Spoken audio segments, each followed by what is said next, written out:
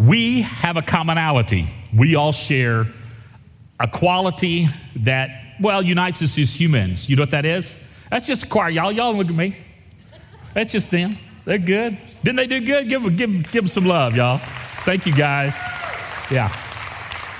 Our commonality is that we're all broken. Every one of us, we're all sinners. We've fallen short of God's glorious standards. And we talked about that last week. We talked about living in the freedom, the reality that God has forgiven us. God has let us go. Now, here's some things I want you to think about, okay? In fact, maybe even jot this down. Our brokenness can define us or refine us. The outcome depends upon your response to Jesus.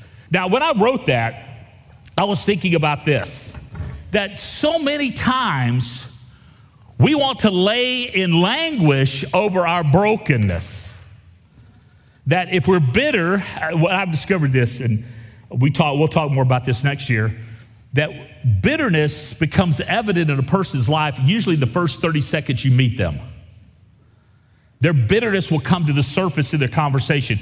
You can meet them, hi, my name is Scott Weatherford, and then pretty soon, 30 seconds in, you'll find out they're bitter over something.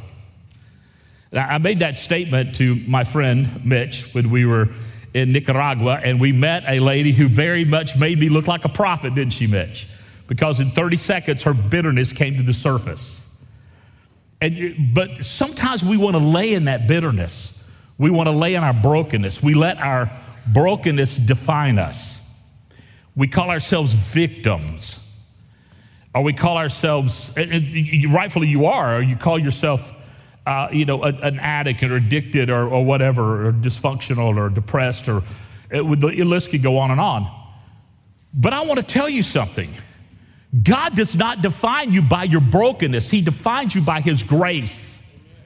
And He defines you by His love. He doesn't look at you and said, there's Scott, he is this kind of sinner.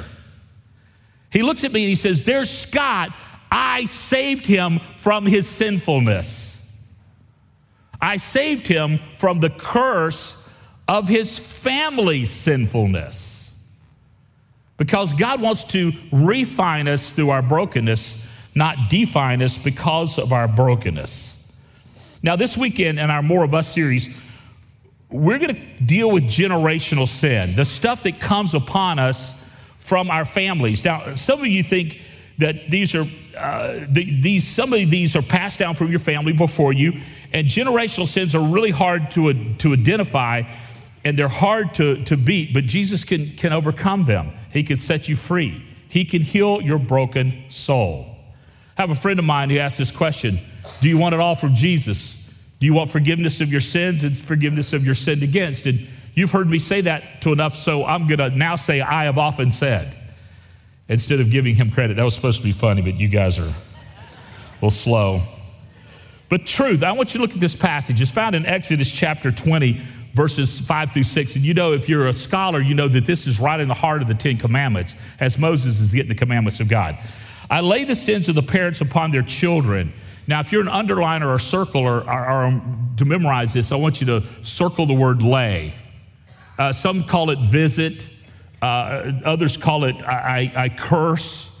But we'll talk about that when. I lay the sins of the parents upon the children. The entire family is affected, even the children to the third and fourth generations of those who reject me. And that's italicized and underlined. At least it is in my notes, not in your notes, but in my notes it is, because I want you to understand for those who reject me. That's a key passage. But I lavish unfailing love for 1,000 generations for those who love me and obey my commands. That for those who reject me, you have the propensity of this, but for those who love me, I lavish this upon you. And so there's the temporary 3-4 generation, then there's the blessing of the 1,000 generation. So what is generational sin, and why does it matter, and why do I have to have this laid upon me from my parents, their parents before them? Just like we have a physical DNA and we have a behavioral DNA, it's called epigenetics, that you walk like your dad or have emotions like your mom or tendencies like one of your grandparents.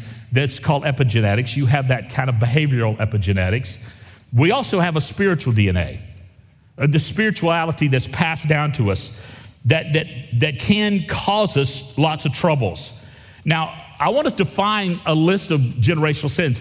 And as I kind of kept working on this, and I've talked about this a lot before in other churches I pastored, and every time I deal with this, it gets a little bit clearer to me.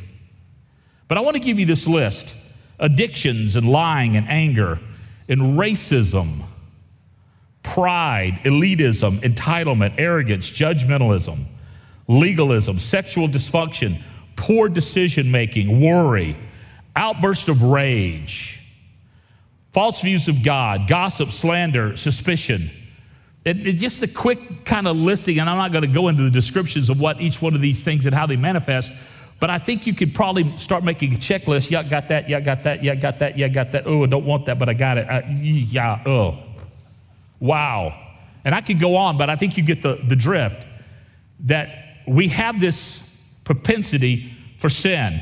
And the question is, do I want it all from Jesus? Do I want the forgiveness of my sins and the forgiveness of being sinned against, the sins I've inherited? Do I want the forgiveness of these things? Tara asked me, my wife, she asked me a question this week, a theological question.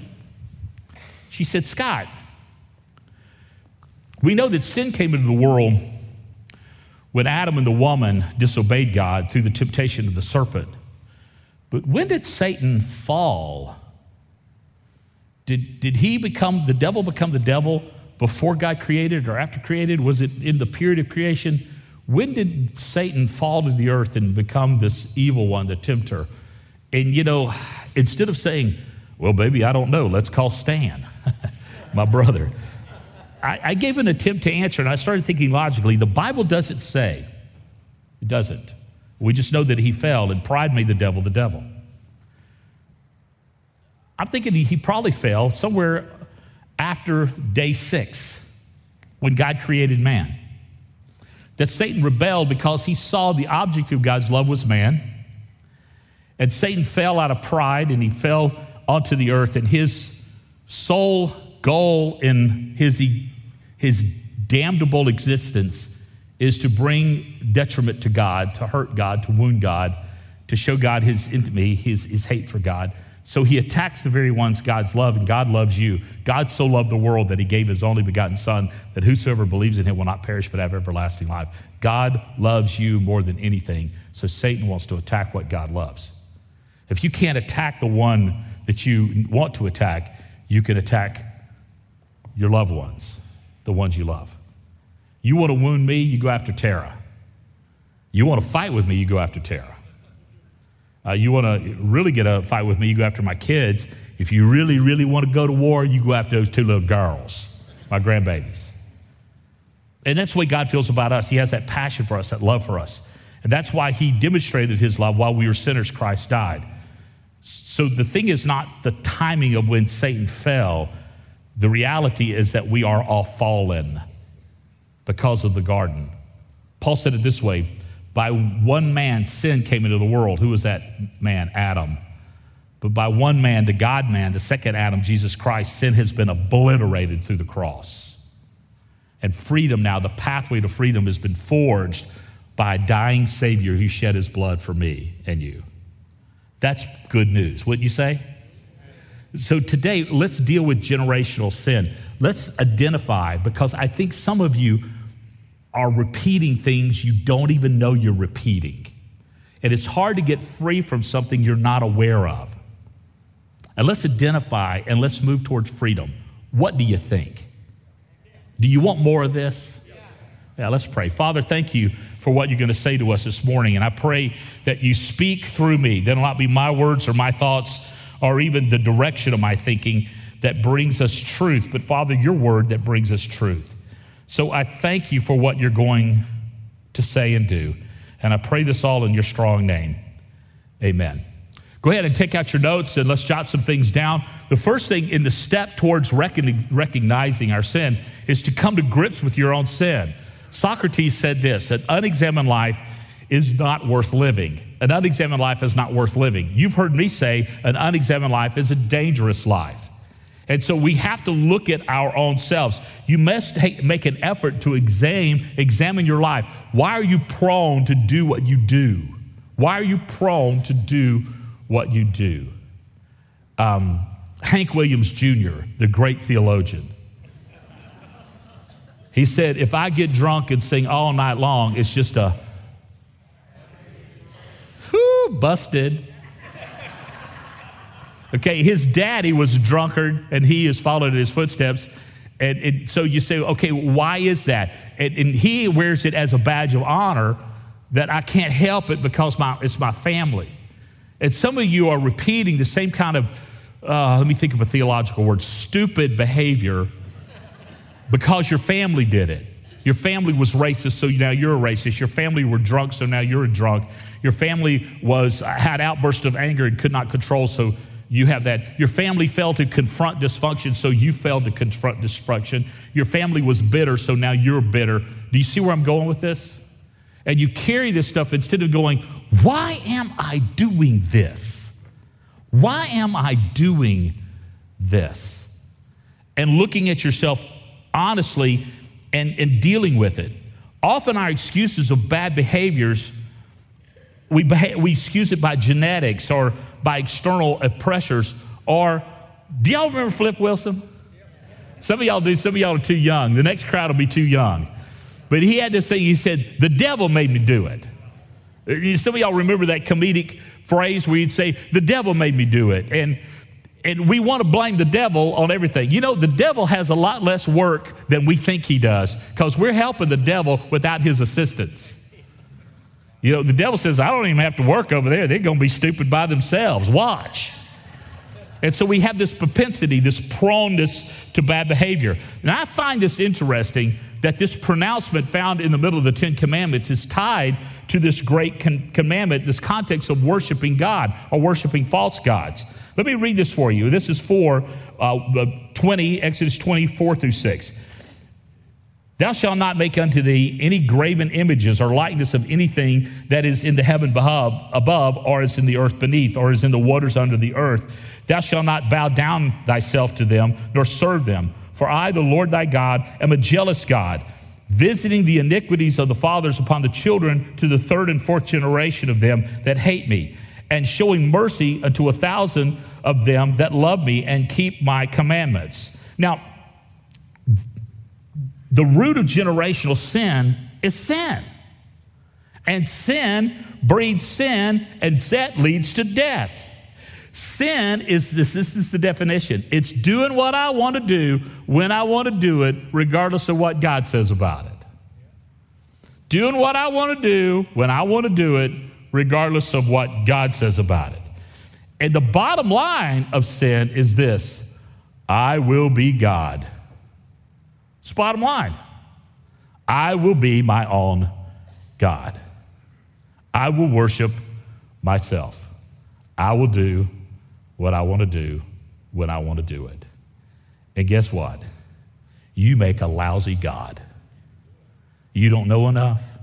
You're not powerful enough. You're temporal. You're weak-willed and easily convinced. You're easily led astray. You make a lousy God. And this is the oldest lie in the Bible. You go back to the garden when the woman was tempted by the serpent. He said, eat this, your eyes will be open, and you will be a god. And she ate it, her eyes were open, and then she realized she was living separated from God. See, your sins have cut you off. But we have a Savior who wants to graft you back in. I think this is amazing. And I like the fact that this is addressed in the middle of worshiping God. Now, I wrote this down. I want to read it for you. I hate to read to you, but I wrote it, so I'm going to read it. God doesn't share his throne with any other. The worship of any god others than God is illogical and immoral. It appears that the root of generational sin is found in the parents rejecting God and worshiping a false god, or even their own twisted philosophy of life.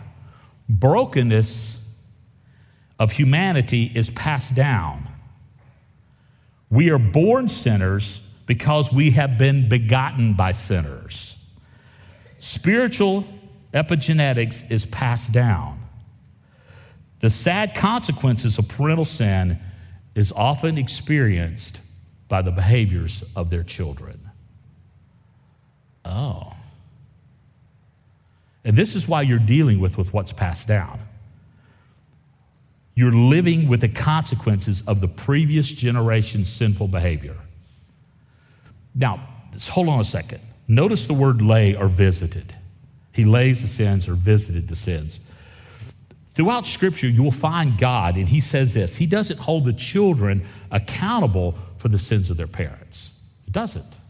What do you mean? This misinterpretation of the passage leads you to believe that generational sin is unavoidable.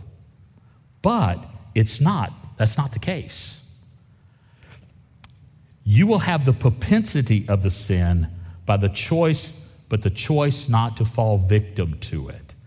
The struggle most of us have is that we don't even recognize it, and we day our way into our brokenness.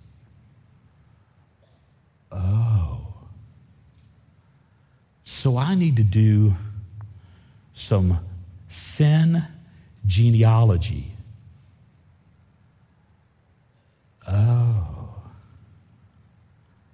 I need to look at why were my grandparents racist?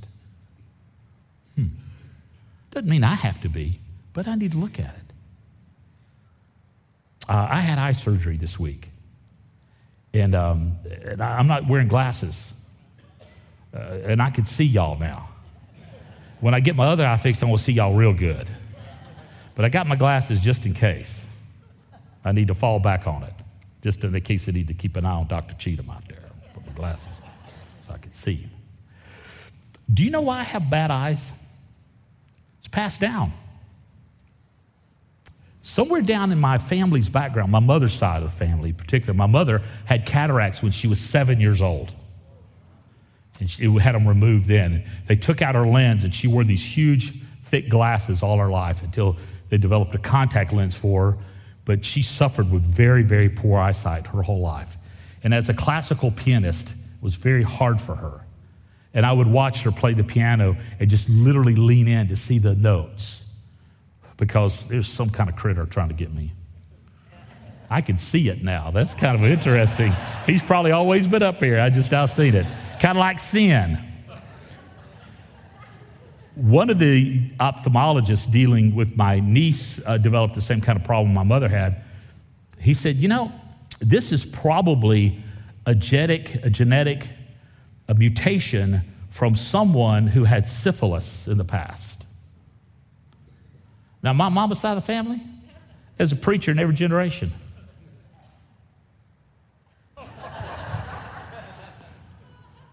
Now, if y'all don't know what syphilis is, Dr. Cheatham, he'll tell you what it is later. You're welcome, Doc. That's why you're a doctor, right? Okay. Sorry. Back. Focus. Okay, somebody back there somewhere was up to something that wasn't no good, and now it affected us physically down through the generations.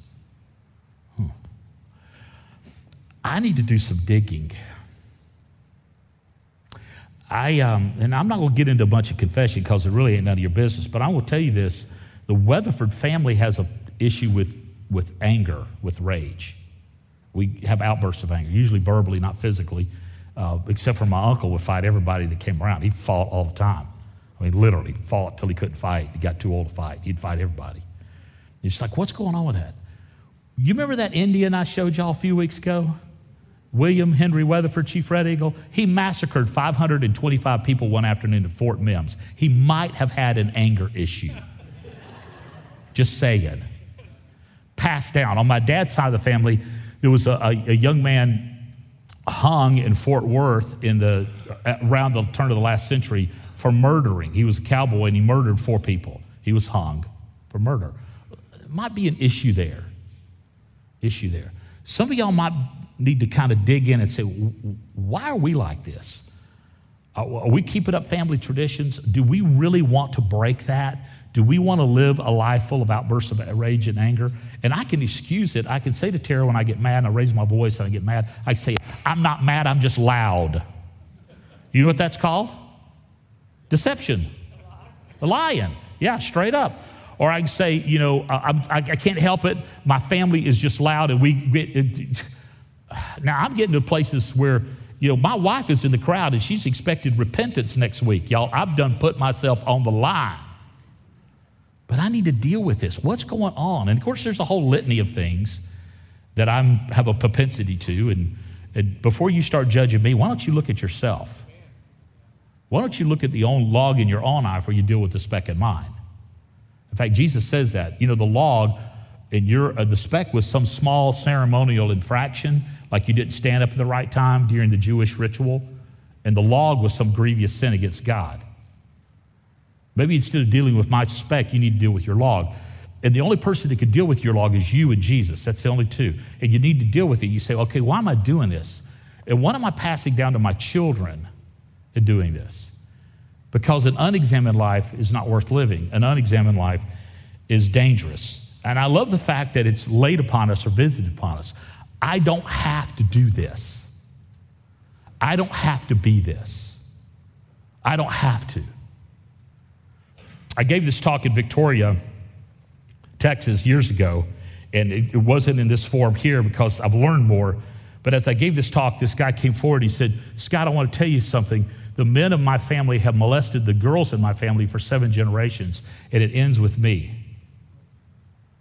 Because I recognize it, and it ends with me. And it ended with him. In fact, the problem with incestuous behavior was locked into a community in South Texas, the south corner, and I'm not going to say where, but it was locked in there where it was common because of sinfulness, generation after generation after generation after generation. And when it came to light, God brings freedom. So do you really want it all from Jesus? Do you want freedom? Listen to what the psalmist says. But I will call on God, and the Lord will what? Rescue me. The Lord will rescue me. In Romans 10:13, for everyone who calls upon the name of the Lord will be what? Saved. That I have a God who breaks the curse of sin. And Jesus broke the curse of sin on Calvary's cross. Oh, I don't have to become what my family was. I can become who Jesus says I am.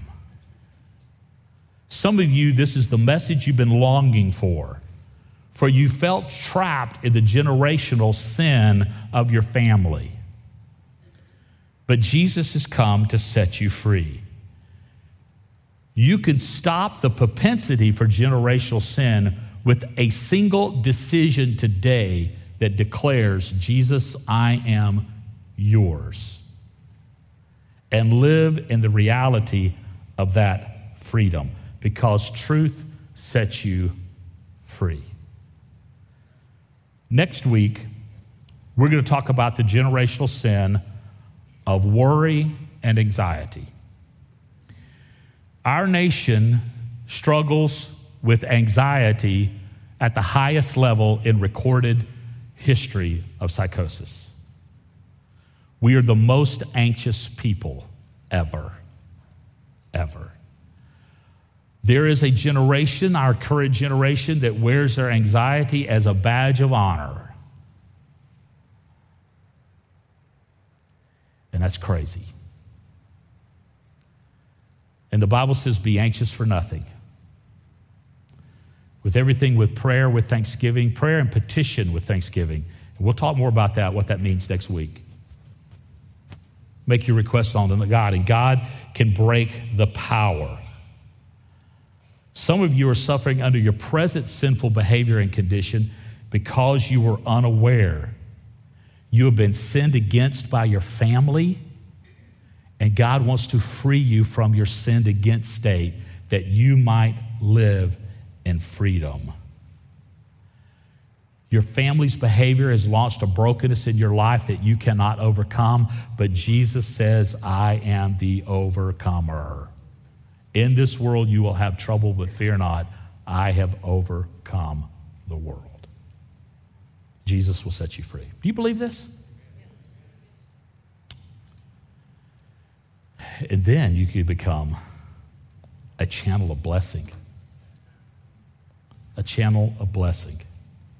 But I lavish unfailing love for 1,000 generations for those who love me and obey my commandments. And I thought about this, that breaking the power of generational sin, of all this dysfunction, is always rooted in this one common thing, that I am worshiping a false God. Now that I'm worshiping the true God, that the power of generational sin is broken, I can identify that and not repeat that. And now I can love the Lord. And when I'm loving the Lord and living in Him, He says, I'm not only going to love you, but I'm going to lavish my love on the 1,000 generations. I'm going to lavish that love. And I talked about my eye dysfunction from this family member who did this, but I need to also talk to you about the generational blessing that my family, my mother's family, passed on to me by my grandparents and their grandparents and their grandparents and their grandparents and their grandparents. And the generational sin that my father broke, it started pushing the generational blessing upon me. Finding out more about my grandfather and my grandmother on my father's side who really loved the Lord and who really lived for Him, and how they broke generational sins and they lavish love. And then I want to tell you, I want to give you a formula for how do you lavish love on your family. Do y'all want to hear that? Do you really want to hear how to lavish love on your family? Then get your pencils out, because I'm going to give you some stuff. And this is some stuff that I learned from my very good friend and mentor, Dr. Gary Smalley. He said these things. You got to tell them you love them. You can't assume it. You got to tell them. You got to tell them your faith story. Tell them your journey to righteousness. Tell them how Jesus saved you. My father, he told us about that night in the Belgium snow when he knelt down and he asked Jesus into his heart, because his friend Charlie Cook kept talking to him about the Lord, and Charlie was killed in the back of a bomber. And he said, told my dad, the last thing he told my dad, he said, you need to give your heart to Christ. And in Belgium snow, my dad gave his heart to Christ. And he said at that night, all his fear was gone. And he lived the rest of his life with no fear. That's why he could say at his deathbed, it's nothing but a little dying, no fear.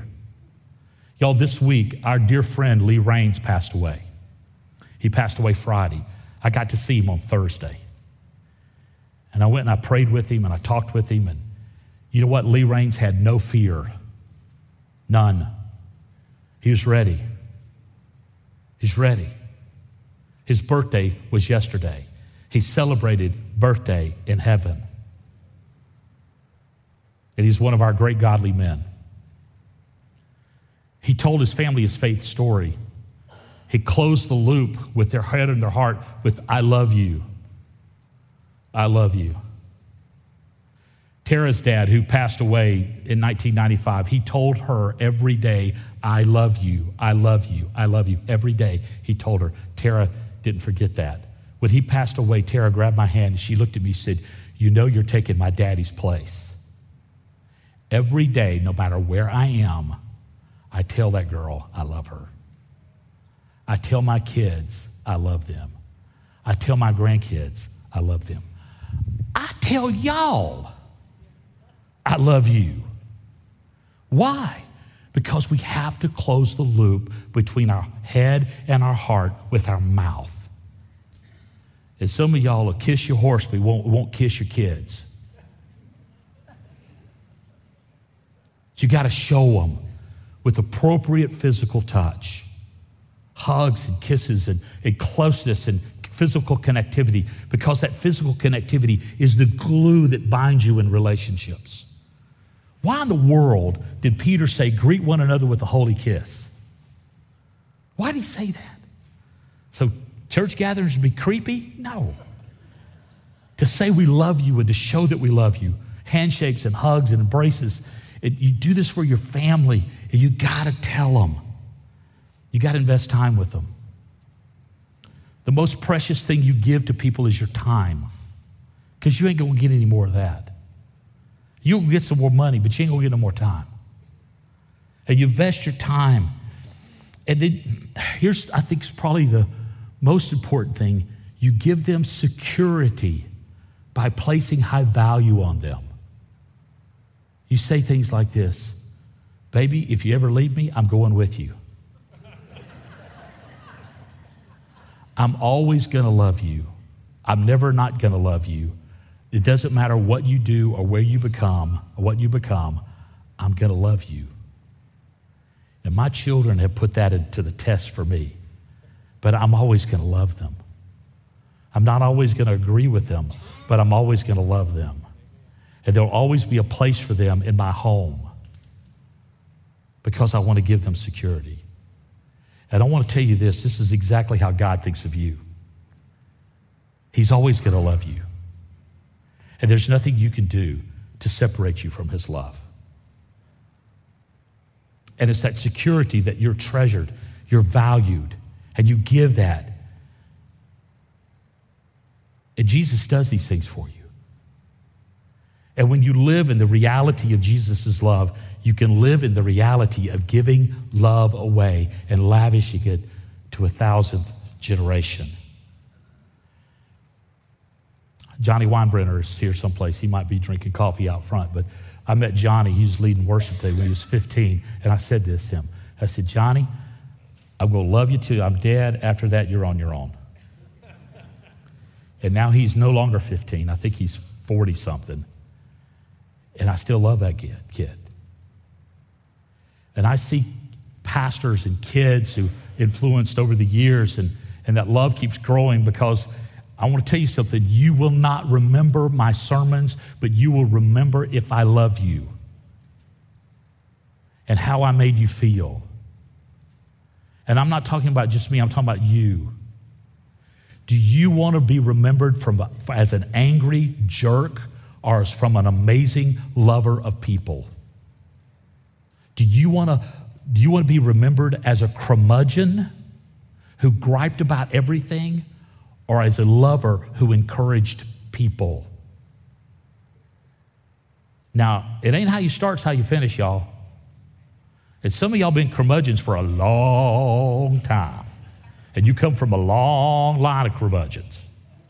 And you think it's your spiritual gift to agitate. It is not. Do you want to break that? Do you want to break that? There are people in this city called Wimberley who will not come to this gathering called First Baptist Church because they believe you're a bunch of judgmental hypocrites. Do you want that? Do you? It's not how you start, it's how you finish. It's not how you start, it's how you finish.